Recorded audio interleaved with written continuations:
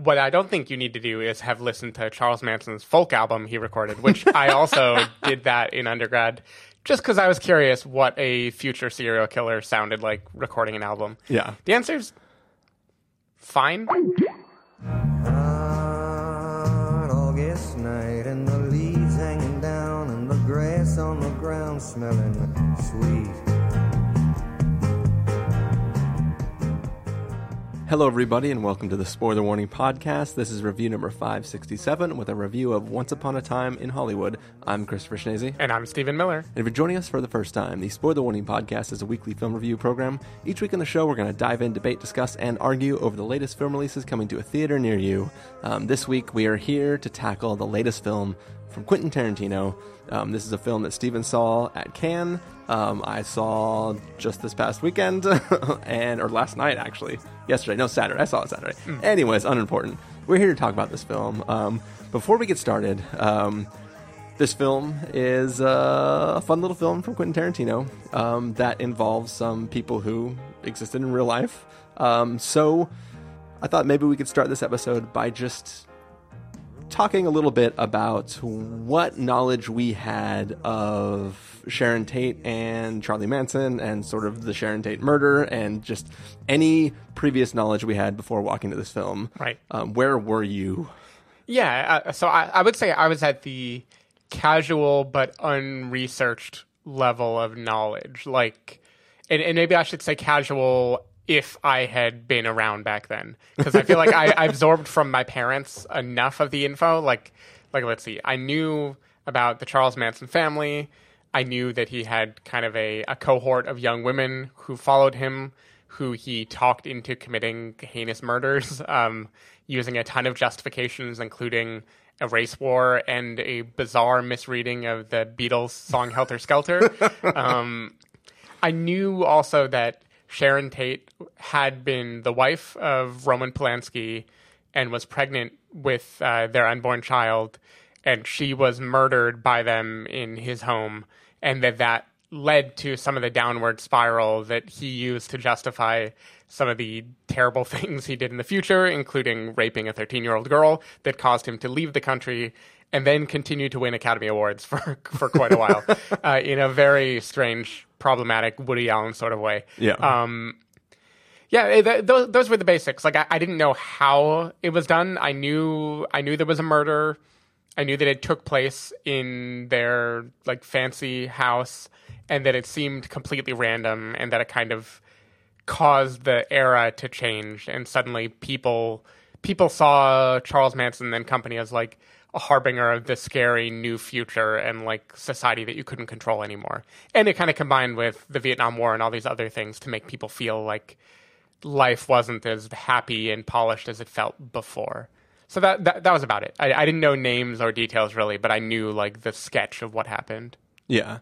So in the days leading up to going to see this film, I knew very little at all about the sort of that case or anything surrounding it, really. I knew about the existence of Charles Manson and the Manson family, but it was before my time, surprisingly. And I just have never cared enough to go back. Like I absorbed the existence through popular culture, but I've never really watched anything really about it or read anything about it. But I did hear David Ehrlich talking on the Fighting in the War Room podcast about the film coming out of Cannes, and he had mentioned that it may be helpful to have at least a passing knowledge of the events of the case before going in to see the film. So I hopped on Wikipedia like literally 10 minutes before going to see the film and then just kind of read briefly over who everybody was and what happened, just so I had a knowledge of who Sharon Tate was and just that sort of stuff. Yep. I guess before we get into the full review, do you think that knowledge was helpful? Yes, definitely. I definitely think the knowledge helps a lot with the tone that Tarantino is setting. Yeah. It's kind of like, it's really hard to talk about without going into spoilers, but I think it sets a sort of ticking time bomb in the movie that maybe wouldn't be implicit if you didn't know the details of it going in. Yeah. So I think so. What I don't think you need to do is have listened to Charles Manson's folk album he recorded, which I also did that in undergrad, just because I was curious what a future serial killer sounded like recording an album. Yeah. The answer's fine. And it hasn't affected you at all. That you know of. No.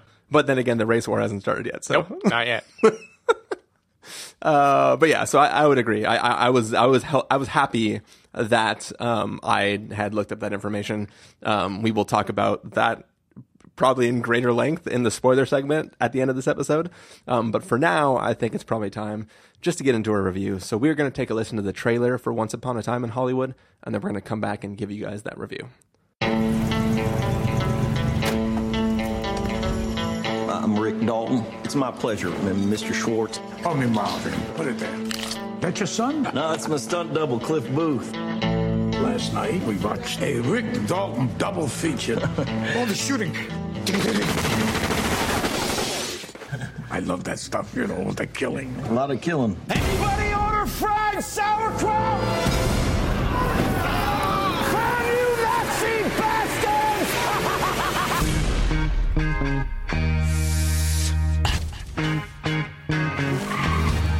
Seems this world got you down. You're feeling bad vibrations. Are you an actor? No, I'm a stuntman. Girl, look at me. So you still with Rick, huh? Still here. You can do anything you want to him. We're gonna have a I hired you to be an actor, Rick, not a TV cowboy. You're better than that. Line. Cut! Embarrass yourself like that in front of all those goddamn people. All right, what's the matter, partner? It's official, old buddy. Well, has been. Hot August night and the leaves hanging down and the grass on the ground. Here I am, flat on my ass. And who I got living next door to me? I'm Sharon Tate. I'm in the movie. You're in this? That's me. I play Miss Carlson, the klutz. It's a ragged tent where there ain't no trees. Charlie's gonna dig you. And that gospel group telling you and me all the Lord's saved, all the Lord's traveling salvation show. Babies and prayers, the old ladies and everyone goes. In this town, that can all change like that. Hey, you're Rick Dalton. Don't you forget it.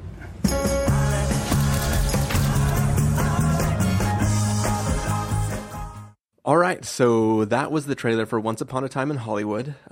It is a story of a sort of action actor guy who has a long career time with a friend of his who's his stunt double. Yep. And it's sort of about them towards the end of the peak of their career where they're starting to realize that like they're a little bit older, they're maybe not going to get all the perfect roles. It's about them sort of trying to stay relevant. Meanwhile, their next door neighbors are Roman Polanski and Sharon Tate. And it's sort of just them as they try to keep their career going and their sort of experiences interacting with some different people from around the Hollywood and greater LA area. Yeah. Stephen Miller, what did you think of Once Upon a Time in Hollywood? Yeah, okay. So 2 disclaimers. One, I saw this in the middle of Cannes. It had been a crazy, crazy festival. I have not revisited it since. So I'm really going by like 2-month-old memory at this point of what happened in the movie. And second disclaimer, I mostly agree with Tarantino's desire for people to not be spoiled for this. Like, he was kind of heavily criticized for going out of his way to beg people not to spoil in a way that seemed a little bit, like, too much. But I do think the enjoyment of this movie kind of hinges on not knowing not only what will happen, but not knowing exactly how the tone unfolds. So I'm going to be a little cagey in the non-spoiler section, and then I'll dive into more specific scenes after. So I'm mostly going to stick with stuff that was in the trailer, I think, when I start out. With that said, I really liked this movie. It took some time to build, like, to grow on me. I think that is, like, very intentional. And probably most people who are fans of Tarantino, who expect a kind of giddy, irreverent, violent, how many shocking things can we throw into one film between X characters. People who were looking for that kind of Tarantino probably didn't quite know how to feel as the movie unrolled, right? This is a much more wistful and I would say like mature version of Tarantino where he's looking back at a bygone era of Hollywood, an era that by all accounts he is in love with. You know, he is a famous cinephile. His movies are filled with references to pop culture and films of time past. And he's kind of looking at this era that looked too good to be true through the eyes of a bunch of characters who know that their time is starting to run out in Hollywood. Rick Dalton, Leo DiCaprio, he was a big movie star back in the day, but now he's kind of a faded version of his former glory, and he can feel that like the roles are going to keep dwindling and like the new culture is going to pass him by. Brad Pitt as Cliff Booth, his stunt double, has kind of like passed that era already where he's already pretty much resigned to, hey, life is what it is. Let me just sit back and enjoy the ride and not stress too much. And I think I never thought I would say this about Tarantino, but there's like a really kind of like gentle, like niceness that comes from their relationship in the movie. And I don't know, there's just a lot of feelings in this film that I am not used to getting from a Tarantino movie. Yeah. In a way that I really, really enjoyed. I think Margot Robbie as Sharon Tate, it's been previously mentioned that like she is not in as much of the movie as some people would have hoped that she was. I feel like the scenes that she does get, she's like such a bright light in the movie. There's one scene in particular of her watching herself in a theater that is just like total movie making joy, right? And a lot of this movie, that joy comes down to the same thing that Hail Caesar came down to, which is like someone kind of parodying a time and place, but then also being so in love with the time and place that they're just like thrilled to get to recreate it. And I feel like a lot of this movie hinges on that love of what Hollywood probably wasn't, but at least what our story of what Hollywood was back before innocence was lost forever. Yeah. And I think like it has that on the one side, and then it has this undercurrent of the ticking time bomb of the Manson family murders and the social upheaval that happens, and then like little hints of violence and violent pasts that kind of like any Tarantino movie, like there are long moments where you're getting to know characters and then you're waiting for everything to explode. And I think what's interesting about this movie is he lets the long moments be way longer than usual. And so what you're left with is this kind of like interesting tension where like I really liked where it was, and then also I was like, okay, what the fuck is he going to do with this? Yeah. And it's going to be hard to say more about that without going into spoilers, but I do really enjoy what the fuck he did with it. But yeah, I think like everyone is amazing here. I love Leonardo DiCaprio in this movie. I think Brad Pitt is like probably the best I've ever seen him in terms of actually acting. Like he always has that swagger, but I feel like him playing a middle-aged like stuntman whose time has maybe run its course, like that just felt like so meta in terms of like the softness he kind of brings to the role behind the kind of violent, I could totally beat you up if I wanted to attitude. I really loved them, and Margot Robbie, obviously. I also felt like most of the time with the Tarantino movie, I feel weird about the way he uses race and stuff to try to like poke you in the eye. You know, he famously has the N-word a billion times in every movie. This time, he tones that down. Like I don't hippie is his N-word in this film. Yeah, exactly. like he has hippie, but I feel like there isn't as much stuff, with two exceptions, both of which I don't know how I feel about, and I like really enjoyed at the same time. One is in the trailer, is the Bruce Lee fight scene. Yeah. I think that is a great scene that is very funny in a way that is not a caricature of who Bruce Lee was. Like it seems like a pretty good homage to him, but I do feel like the way the audience laughs can also be not great, you know, so that's one. And then the other, there's a line, it's the only line in the movie that has like really stuck with me. Is it alliteration? It's Leo DiCaprio has been like lamenting that his career is over when he's talking with Brad Pitt in a diner, and they're in the parking lot, and he bursts into tears and he hugs him, and Brad Pitt, to calm him down, goes, now don't cry in front of Mexicans. and just I like it means nothing. Yeah, it's it means just nothing. Like it's just like the weird casual like I don't know.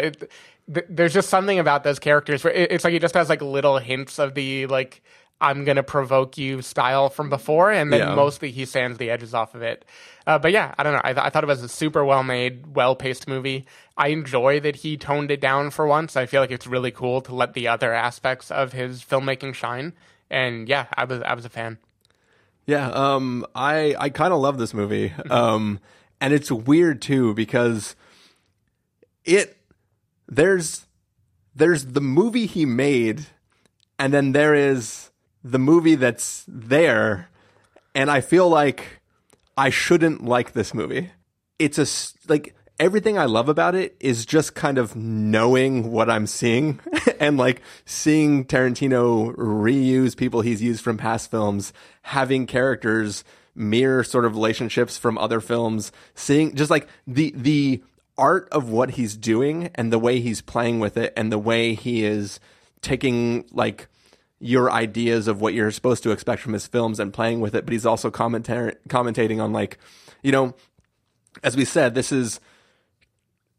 these characters are sort of aging out of their profession, and Tarantino's basically retiring after this film. If you don't count Star Trek, I mean, sure, he might make another film, but like in theory, he's at the end of his sort of like main career right now. He is sort of aging out.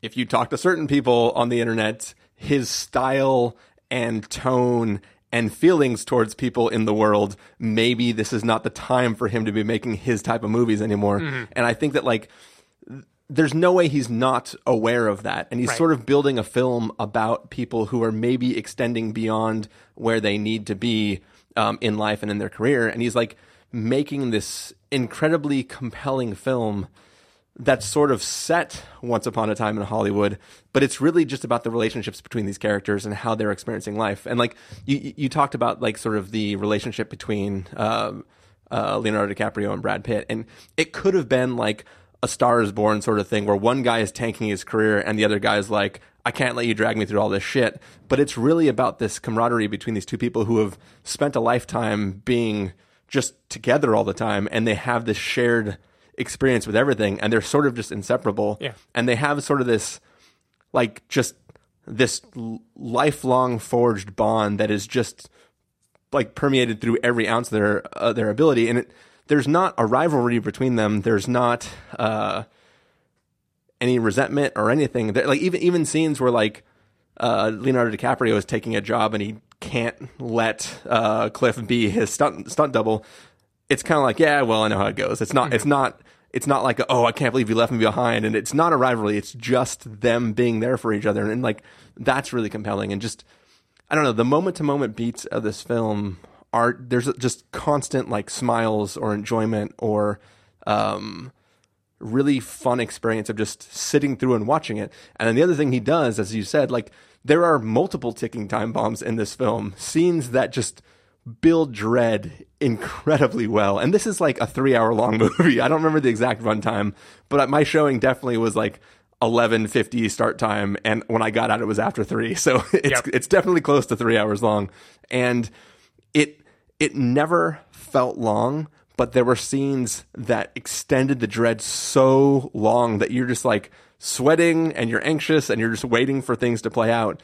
And it has just a beautiful way of kind of just enjoying this ride. And then you have the Margot Robbie thing. And as you said, like she's not in as much of this film as some people would want, but when she's there, she is juxtaposing these people at the end of their career with this person who is, by all accounts, at the beginning, ready to just burst out and take off. And like she has not been there long enough to be instantly recognizable on the street. People she encounters don't know who the hell she is, but she gets to experience freshly how people perceive her as a person, as a character. And it's like that, just cutting back and forth between those two things, just kind of gives you like a joy. You see these people who love what they did. Now they can't do it anymore. You see these people who are starting to love what they're doing, and then dreaming of where they're going to go. And it's kind of just a nice symbiotic balance, much like the symbiotic balance you have in the relationship between those two guys. And I don't know, he's doing something really interesting in this film. And I just ate up every second of it. Yeah, I'm glad you liked it. I honestly thought you could easily go either way with this movie, because it is definitely the kind of movie that is, it is not plotty, really. Like it's a movie that loves to just coast with its characters for a while and like leisurely like let the plot come when it has to come. Yeah, and I think that's what I was kind of saying, that like there is a part of me that should dislike this film. There are characters that exist just as sort of place setting, right? They're not technically integral to the story, but they do add to the overall thing of what you're trying to watch. And I think that so much of this film, on paper, where I can't look at it as a whole, I would be like, why is he making this film? But consuming it all at once, it's like, yeah, I know why he wanted to make this film. Like it's just really interesting, and there's great moments that like within the content, like the things that you see in the trailer. Like there's that scene in the trailer where the little girl says like, "That was the best acting I've ever seen in my life." In the trailer, it's a funny line. In the movie, I teared up. Exactly. Like like I was so 100% there, given the context of those scenes and stuff like that. And it was like, he is an expert at building dread, building emotion, making you care about characters, throwing things on their head, playing with your expectations. Like it is an expertly crafted story or film that happens to also have all these sort of like what feels like inside sort of not jokes, but just people existing. Their casting is like, yeah, that's fucking genius. Yep. and it's like it feels like a film for people that want to see this film, which is like a snake eating its tail sort of situation. And I love it for what it did. Definitely. And so you talk about building dread, and I think one thing, like all of Tarantino's movies, he peels back the curtain a little, like he shows you the craft and then he makes the craft work anyway. Like Pulp Fiction opens with a definition of what pulp is, and like all these movies have like little things where you're like, God damn it, I know what you're doing and I love it anyway. In this movie, he really peels back the curtain even more, I think, because some of those scenes that build intensity, one of them is the scene you mentioned where Rick Dalton is in doing his TV show, the big villain moment in his show where the little girl is also present. And we watch like what feels like a very well crafted movie or TV show of the time, where he's a villain and he's getting into it. And then the camera calls cut, and it peels back and he's like forgetting his lines and he's having all these, all these things that break him out of it. And then he pulls you right back in again and again and again. Yeah. And like, I feel like I could live in that scene for so long with him just toying with me. And it still works in the end. Like he can't resist making something that gets you, even when he is letting you in on the joke every step of the way. Yeah. And I feel like that's just so, because I felt emotional when the little girl praises Leo's acting, even though it is a very funny scene and it's a very funny line that like we've seen in the trailer already. But it's still in context, it works. I definitely think the meta aspects are also there. Like you mentioned of Tarantino aging and maybe his era being up.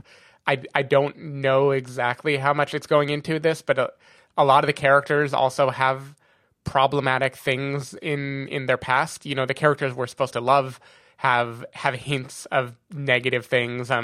There's also kind of things going on in the context of the movie that like in 2019 Me Too era especially feel strange. Like we all know what would happen with Polanski. He'd be a director that we don't exactly root for anymore.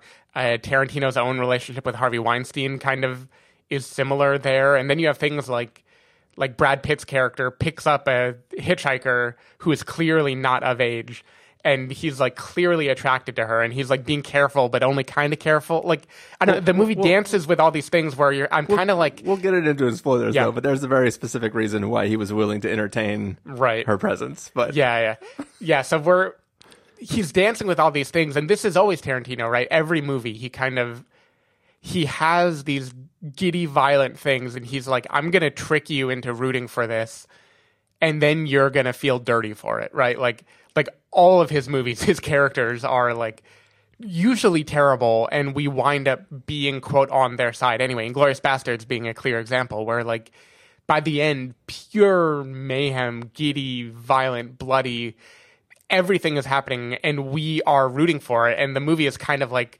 look at you sickos, you want this? Here, take it. Take all of it, you know? Yeah. And I feel like this movie just, like, dials it down, but it's still playing with all that. Like, there are no really good people in the movie. They're just, like, they're dialed down a little more than usual. Yeah. And that undercurrent of, like, the violence and, like, what men are capable of, paired with but we also feel nostalgic and kind of love them. It does make a very interesting movie for this era, for a director that is kind of maybe not 100% with the times anymore. Yeah. And I honestly think it would have made a really good last movie. It would make total sense for this to be the one that he's like, all right, I've made my statement, I'm out, peace. Yeah. No, 100%. Going back real fast to that scene where he's working on his new project and he's delivering those lines. One of the things I love about that scene is in any normal scene that was kind of doing the same sort of thing, the camera wouldn't cut. You'd be watching the scene play out, and then as soon as they stopped, the camera would pull back and you'd see all the crew and stuff. This film was doing sort of a hybrid of that, where it was still cutting. It was cutting as if what you were watching was the final product, and he would forget a line and need to have the line read to him, but it didn't stop. You never saw the crew. It was still being treated as if you were watching the final product, but he was messing up and then continuing and starting again. And it did this thing where it was like, it constantly kept cutting back and forth, but you're like, there should be crew after this cut happened, but he's just playing with like this sort of, it's some form of, it's not quite breaking the fourth wall. It's like it's hiding the fourth wall that he is breaking. Yeah, but in my memory, it's still so stark. It's like the aspect ratio changes. There's something about like the look and feel of it. It's just like subtly going like on off. Yeah, it's really cool. Yeah, it was just it was like, as that was happening, I just had like a really big smile on my face. Like, this is fucking rad. Yeah, it was just cool. Yep.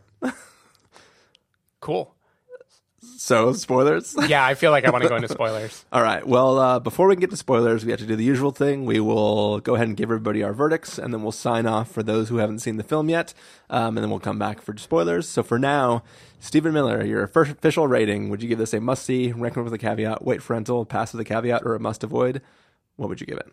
I'm going must-see. I mean, I sunk one of my 10 days at Cannes basically just begging for a ticket to this movie, and I am not unhappy that I did that. It felt worth it. And yeah, I just think for a director who is great, and I don't mean anything bad when I say that he kind of has the same note he hits a lot, this is a movie that I think hits a very different note. And it's cool to see him kind of flex a little bit and try something more subdued. And I think he pulls it off. Yeah. I'm going to give this a must-see as well. I'll put the tiny little caveat that you should at least look up the Sharon Tate murders. Yeah. Just if you haven't seen it already, it'd take you 30 seconds just to get as much information as you need to make it worth it. I mean, honestly, if you listen to this, you've probably learned enough about the murders at least. You know they happened. Yeah. Basically, all you have to know is that there was a woman named Sharon Tate who was murdered by some people from the Manson family. Yep. And that's enough to give you what you need for any relevance that has on this film. But yeah, it's definitely a must-see for me. It was a very, very, very fun ride. All right. For those of you who aren't going to stick with us through spoilers, Stephen Miller, where can people find you throughout the week? People can find me at twitter.com/sdavidmiller or sdavidmiller.com. People can find me at ChristopherInRealLife.com or twitter.com/ChristopherIRL. You can find the podcast over at thespoilerwarning.com, where you can get a bunch of the back episodes of the show. If you want to subscribe to the show, you can do so in Overcast, Stitcher, Apple Podcasts, or wherever podcasts are found. If you want to know when the episodes go live, you can follow us at twitter.com/spoilerwarning, facebook.com/thespoilerwarning, or instagram.com/thespoilerwarning. If you want to get a hold of us directly, you can send an email to fans@thespoilerwarning.com, or you can use the contact form on our site. Music for this episode will come from the soundtrack to Once Upon a Time in Hollywood, so hopefully you're enjoying that. We're going to have a bonus episode that's going to come out after this does in the feed, where Stephen and I are going to be talking about a combination of Hereditary and Midsommar. I did it, everybody. I did it. Stephen actually put himself through watching both of those at the incessant nagging of me. Mm-hmm. So given that he took the time to watch both films, even though we didn't find a place to schedule in recording a review before now, we figured we got to make it worth it for Steven. So, yep. So we're going to give you that double review in the feeds after this. So stay tuned for that. Thank you for listening. If you are done and checking out now, everyone else, we are going to take a short break while the music plays, and then we're going to come back and give you a little spoiler territory. So stay tuned.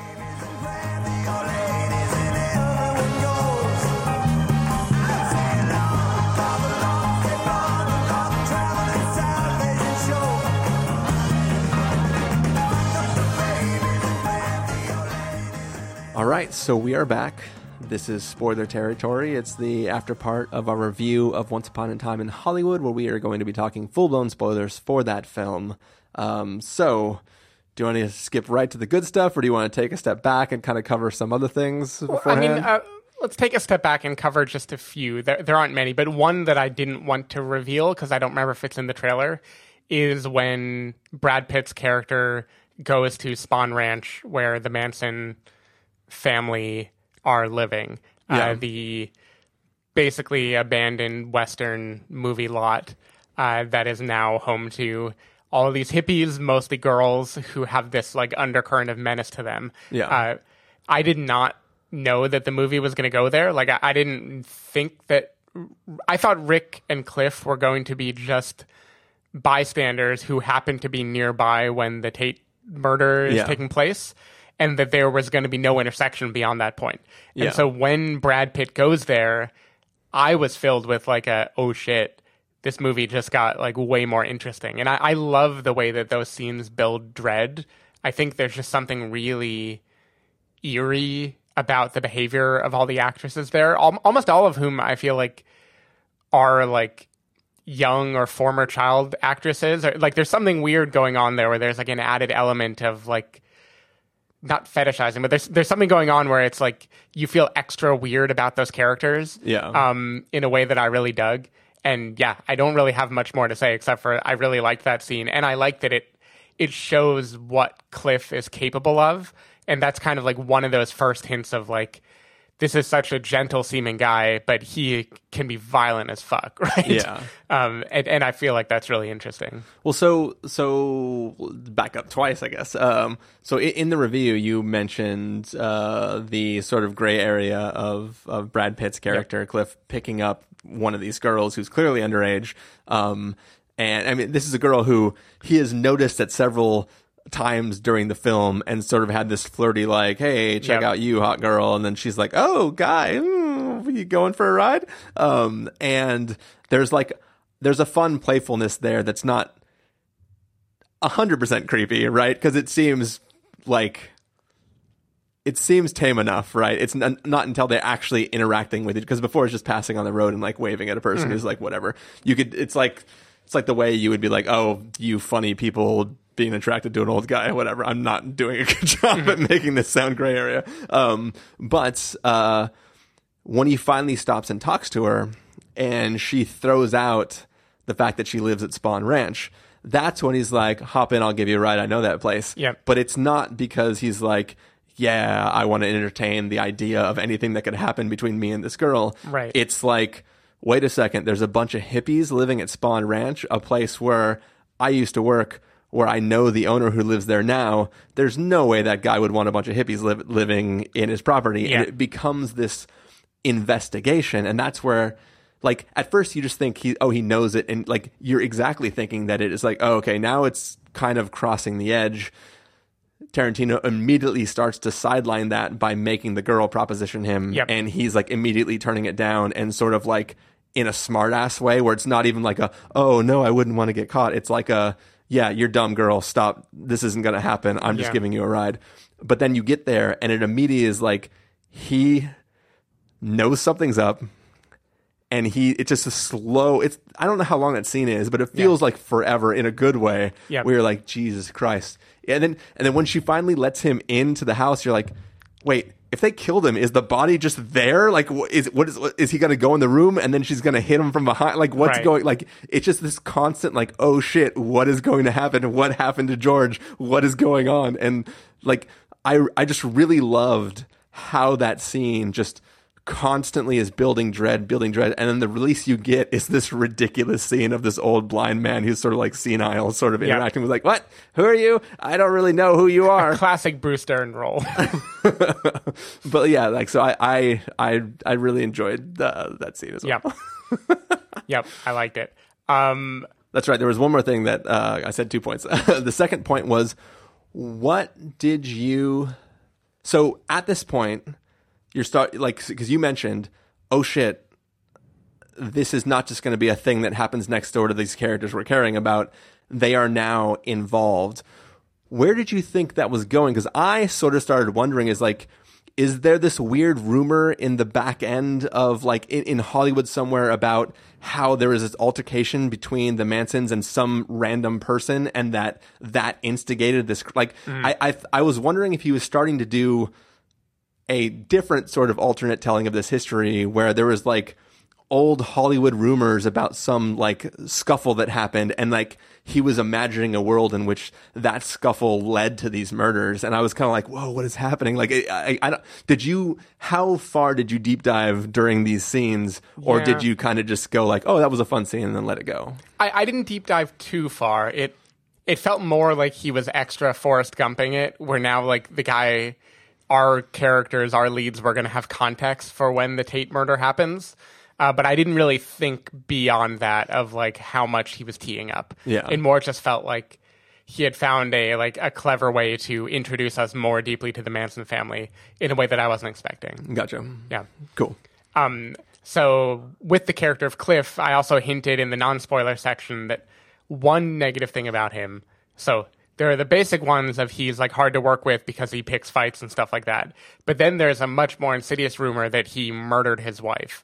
And I feel like that's like mentioned in the movie and it's never really resolved in any way. It's just like hanging over that character's head. And combining that with the times when we see him just like not be willing to take shit from anyone and then just completely destroy them, It gives this weird thing where, like, on the one hand, I think Brad Pitt is giving, like, a really gentle, kind of lovely portrayal of this guy who's past the peak, basically, and is just enjoying the ride now. But then he just, like, has this muddy, like, background of, like, oh, and also he maybe murdered his wife. Yeah. And there was just something about that I really liked. It, like, added, like, an undercurrent of discomfort with everything that was going on. Yeah. Yeah. Okay. So you were still saying maybe murdered his wife. Are you on the boat of the literal boat of he didn't murder his wife on purpose? I don't know. I have no idea. I think he probably murdered his wife. He probably at least like had a violent reaction to something that ended with his wife being dead. Yeah. I mean, like So, I mean, we're in spoilers now, so it doesn't matter. But for the context of anybody who happens to be listening for some reason who hasn't seen the film, he is on some sort of vacation trip with his wife, who is, we'll just say, not the most exciting woman to be around. She was complaining a lot, yelling at him, calling him names, and he was prepping a spear gun to go diving in the water. Yeah. And the last shot is him just sitting with the spear gun in his lap, and she walks directly in front of the spear gun while yelling and berating him, and then it cuts, and that's all we see. And I feel that, like, the way the audience is reacting, which is entirely Quentin Tarantino's doing, and he knows exactly the way people are reacting, there is no expectation that that gun did not go off. Sure. And the only thing that would make it an accident is if she, like, threw her beer at him and like the impact from the beer made him accidentally squeeze the trigger, right? It's like, that's clearly like you know what? I don't need this. And then boom, she's dead. Yeah, it's heavily hinted. And it's definitely one of those things where, like, why am I then still totally capable of empathizing with this character a minute later, you know? And that's one of the Tarantino magic of, like, I'm going to make you live with lowlifes, you know? Yeah. And you are going to feel what they feel. Yeah. So anyway. Well, but he's also, yeah, so what he's doing, I think, maybe, is throughout the entire film, Brad Pitt he's a little cocky, but he is also a very stand-up guy who has a lot of character, who is the rock of all of the lives of the people that he experiences. Mm-hmm. He takes care of the people that he knows, and he watches out for people, and he just tries to be a really good guy in general, helping out any way he can, and he's just an all-around good person. Like, he's one of the best, and by best, he's one of the most upstanding characters in the film. Yeah. But he's given a backstory where he most definitely murdered his wife. Yep. And it's sort of like, it's sort of like, it's that dichotomy of like, obviously he's evil, but obviously he's not. He's a great person who happens to have a dark past. And it's like, is he commenting on whether a little stain on your past should ruin your current and future? I don't know. He's at least playing with some interesting things there. Yeah. Is his wife Uma Thurman?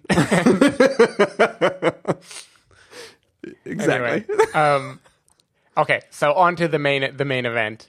Yeah. So. One small thing before the main event. So in the scene with the little girl, she's reading a thing. She asks him what he's reading. One of the things I thought was really kind of fun is, obviously the book he's reading is about himself. That's why he breaks down and cries. Yeah. But really, if you think about it, the book is also about Cliff. All the way down to the injury that Cliff receives is the same injury that this Bronco Buster receives, right? It's about a guy who is towards the end of his career and then hurts his hip, and now he can't do the things he does. Cliff receives a hip injury by the end of this film. It's not only is it the story of Rick Dalton, but it's also foreshadowing of the story of Cliff. And in classic fashion, Cliff is the one that had the actual violent thing happen in place of Rick Dalton. Yep. Classic stunt double. Think about it. It's amazing. So we're on CeeLo Drive. The Mansonites have shown up. Cliff and Rick are enjoying one night of just getting completely shit-faced. So here's the question about that. Was he literally just going out to walk his dog? Because I thought he said, let's go home. And he's walking away, and then he just comes back up the driveway and into the house again. Is it just that he did the LSD dipped or the acid dipped cigarette, and then he just forgot what he was going out to do a walk for, and then he came back? And why is his dog food in Rick's cupboard as well? I was extremely confused. I was confused about, and again, it's been a little while now. I was confused about locations because I knew that Cliff lives not in that nice neighborhood at all. He lives like in Van Nuys or something.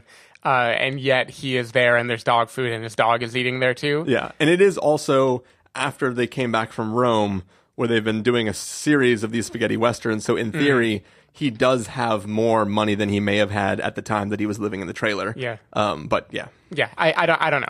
For whatever reason, Cliff is there. And Rick Dalton first goes down the driveway and confronts the hippies for like making a racket in his neighborhood, telling them to turn around. They recognize that it was him. They think that's crazy. Like this famous person I watched growing up is here. Maybe part of our murder spree should include him, right? Yeah. And they adopt their plan. Rick, for whatever reason, is like in the pool with headphones on, I think, when it happens. Yeah. And so inside is Cliff, Rick's new Italian wife, and the bulldog. Yeah. And what follows is just all of the Tarantino bloodshed that like has been like sitting in a pressure cooker this whole time finally explodes in just a ridiculous just a ridiculous fight, basically. Yeah. That culminates not only in the bulldog viciously attacking someone, which is awesome, in Cliff getting stabbed in the leg, but also with Rick going into a shed, pulling out the flamethrower that we've seen from his Hope You Like Fried Sauerkraut movie, and flamethrowing one of his attackers in the pool. I had a blast. Which is the best thing, too, because it's a flamethrower. You're in a pool. Mm-hmm. Go underwater. Yeah. It's great. It's great. And, like, I know people, even word of mouth, I heard, like, right after the screening at Cannes, people were torn about that. Like, why take a real event where, like, we are familiar with the character? Are you kind of, like, making a mockery of it? Are you turning it into this weird revisionist history? And, of course, he did it before with Inglourious Basterds. Django is revisionist, too. This is not the first time he's, like, altered the way history happened. Those are interesting things to think about. I had so much fun with it. Yeah. And I love that because of the at least vague familiarity with the Manson murders, like, I knew what was going to happen. And when it doesn't happen, when it becomes such a, like, joyous revolt, and the old guys, the old guard, the people who are passing away, like, passing on so the new guard can come up, they have this final moment of being like, no, we are changing history. And then the film just totally ends in a different place, where Rick is now meeting with Sharon Tate and Roman Polanski.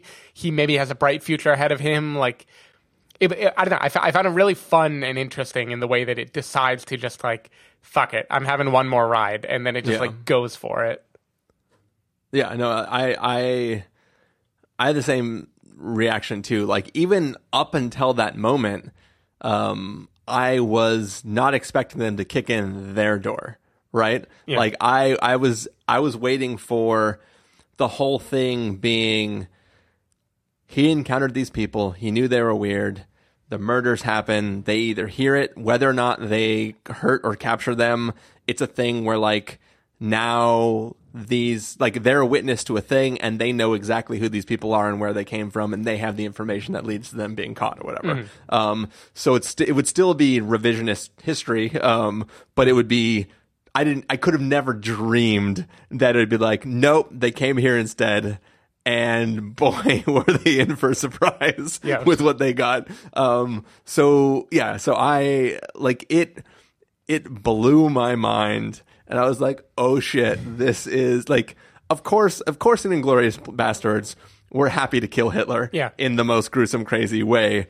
And that felt like this specific story, right? It didn't feel like he was like, well, people are just going to think that we got Hitler, right? Like, it felt like its own sort of, like, hey, we know the way the war ended, but what if it ended with a little cherry on top, right? Yeah. This was just, like, insane. It was one of those things where it's like, you want a slow clap? You're just like, holy fucking shit, you did it. Mm. But yeah, it is, like, it wasn't until, like, a few hours later where I was like, is that responsible to handle the story that way? It's kind of like after the fact. It's like, in the moment, you're so cheering. And once again, Tarantino loves to do this, like in Inglourious Basterds. Like, we spend all this time watching them brutally kill Nazis, and then we get to that theater scene where the Nazis are watching a film where they're brutally killing the British. Yeah. And we're like, oh, that's right. We're evil monsters. Yeah. In this film, you're like, that was fucking amazing. And then you go home and you're like, that's kind of fucked up to the family of Sharon Tate, right? You're like, she was murdered literally like 2 weeks before she was due to give birth. Mm-hmm. Crazy. And then this is like, but what if it happened differently? What if this guy lived next door, the guy who can fight Bruce Lee, and just ended these fools? And it kind of, I don't know, it's very interesting. And it is, like, even the real case in real life, it's very strange why they targeted this house, because the person they wanted to produce their special album had lived there. And they were like, well, what if we just went there and killed all the people that lived? Like, Manson gave the directive, go to the house that this producer used to live in and just kill everyone there. It was so seemingly random. and the people who live in that house didn't. It's not even like the guy who lived in that house stole $8 million from me, so go kill the people who live there now. It wasn't even something like that. It was literally like, we got to kill somebody to start this helter-skelter thing, so might as well be the people who live there now. Like, it's very strange, and I know Manson, you see it in this film, but Manson visits the house looking for this guy. But it's just very strange, the real events, why they even took place, but it's also strange that he, like, I wonder, it's a wonder whether, like, anybody involved in the actual case was consulted at all. Mm-hmm. Like, just so you know, I'm making this film, and I mean, he wouldn't want to reveal what he was doing. I don't know. There's lots of questions that float around in my mind. I think so. The way I justify it, because I want to justify it because I liked the movie, is that's how that works. Yep. Is that the Charles Manson and the murders on CeeLo Drive, they are real events, but they also became pop culture events because they became a symbol of something. They were like the ushering in of the new era and the age of uncertainty, and like at that point when like a whole generation has grown up with that as some context from like what it meant, I feel like a filmmaker is free to toy with it. Like it isn't only an individual story of a terrible thing happening. It's also like a symbol, and like subverting our expectation of a symbol is kind of like a big thing that filmmakers like to play with. So like, I would completely understand if people who were involved, you know, the family of Sharon Tate, have every right to be pissed that this movie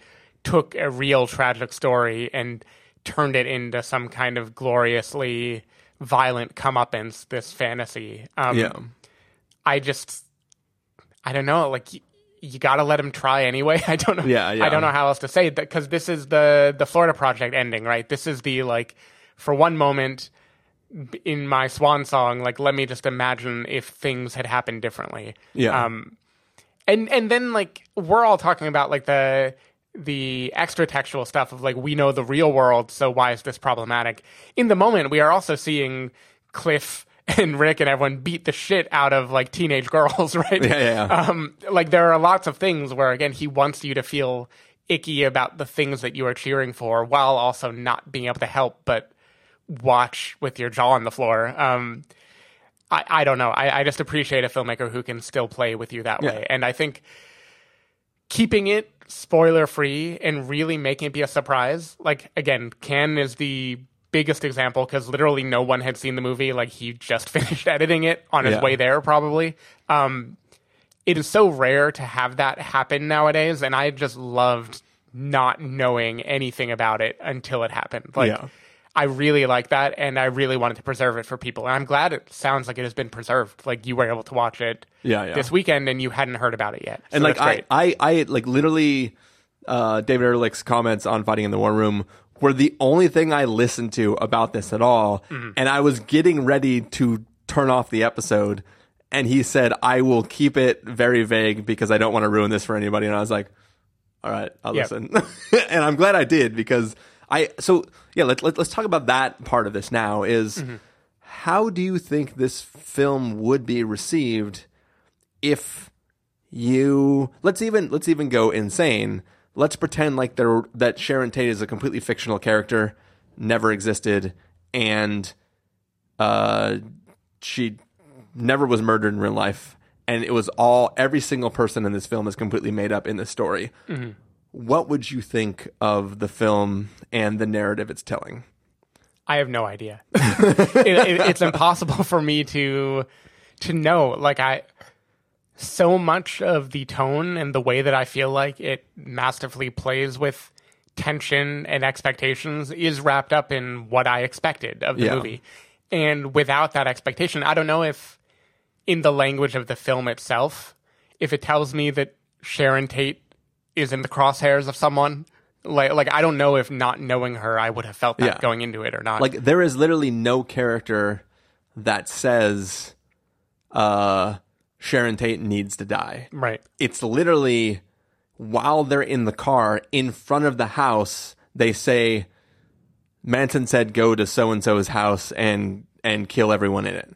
That's the first time, if you do not know that Sharon Tate dies, that you would even know what was going to happen. You would think them coming up the hill is because they want to kill. Like, if you watch this film as is, like as it's presented to us, the audience, and you had no knowledge of the Sharon Tate murder, if they were to then go into that house and murder those people, that would be a surprise. Yep. Because everything is pointing to the fact. Yeah, why have we been following the wrong people? You know? Yeah. It's like these people are there. Cliff was there and fucked with those people. The car he was driving at the time is in that driveway. Mm-hmm. Everything about the situation says they should go into that house and kill them. We, the audience, know because of the historical events that they should go into the other house and kill those people. So it's like it's there's so many levels in which it's twisting it that like it's almost like, yeah, it just feels like the surprise would be the real story if this was a fake story, and the surprise for us is the fake story because it's a real story. Yep. Yeah, it is mind-bending in a way that maybe just like, fuck, this is great. Yep. Yeah, I mean, it's playing with the truth in a way that I can't imagine it isolated from the real world. And I'm curious how people who didn't know anything about the Manson murders felt in this. That's the thing, because people, like we talked about this a little bit on our walk back to the studio, and there are people who are complaining that Margot Robbie was theoretically sidelined in the film. Mm-hmm. The actress was sidelined. But what this story is doing, her character is completely irrelevant to this story, but her existence frames the narrative in a really interesting way. So she is specifically sidelined because she technically doesn't exist in this narrative, but her physically being present grounds this in a reality that provides prior knowledge to the audience. So it's like she is literally doing everything she needs to do to create the power of the ending of this film. Mm-hmm. And she is wholly important to the story because she is wholly irrelevant to the story. Yeah, she's important because of the real world behind the story. And I think she does imbue those scenes with more than enough. Like, I think she has a light about her that even if nothing else in the movie is telegraphing that she will be targeted, I am feeling the loss of Sharon Tate from that, right? Like it sets it up and it gives her kind of a chance to reclaim it a little bit. And then even though the movie is then going to twist it and make the future not happen anymore, we still got to see that. Yeah. And like there's also an interesting thing where she is not playing Sharon Tate in the movie that she watches. Like that is just Sharon Tate in the movie. Yeah. And so they even give the real actress a chance to be seen as she was seen then, rather than just as the person who would be murdered. So I don't know, I feel like it's a really interesting bending of truth and fiction. I can't really imagine my feelings without knowing about that. Yeah, I mean, it's this film is the starting point for a reverse It's a Wonderful Life sort of film where like somebody is imagining what if Sharon Tate wasn't murdered, and then you watch an entire biopic of this career of this woman just take off and become this star.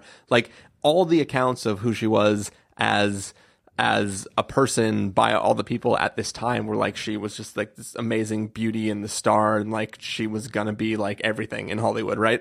And she was prematurely taken from the world. And I think that like this film ends at the place that a interesting theoretical biopic could start, or like the way a documentary about her would go would be to talk about where people expected her to be and like which roles with hindsight we think would have gone to her and how the world of that would have changed if she would have been alive to play that role and like things like that. Like there's all this interesting stuff there, and Tarantino's like, nah, go backwards. We're going to build to that moment.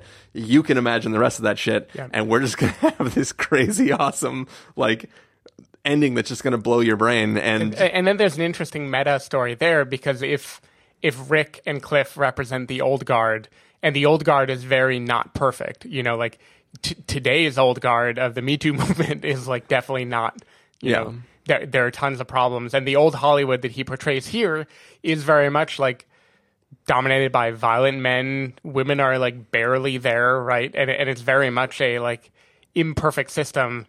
But then this fantasy is that the old guard makes it. The old guard saves the day and shows the youngins how it's done. And it's so weird and loopy because they keep the future from happening, and that disillusioned future is where like Scorsese and then Tarantino come from probably, and it's like I don't know. It's such an interesting bit of revisionism because there's like the comment on himself not wanting to go away, but then the idea that like without that event, what would have changed about our past? I don't know. Yeah, and then you have like so the little girl from earlier is clearly a girl from 2019, right? Mm-hmm. Like she is this highly intelligent, precocious little girl who is like way more adult than she should be.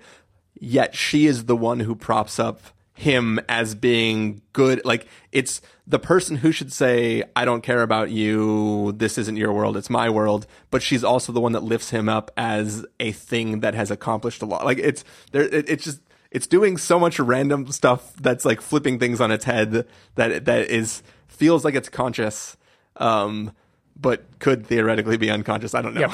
Yep. I agree. Any last thoughts, Steven? Nope. All right. Well, that was our spoiler-filled review of Once Upon a Time in Hollywood.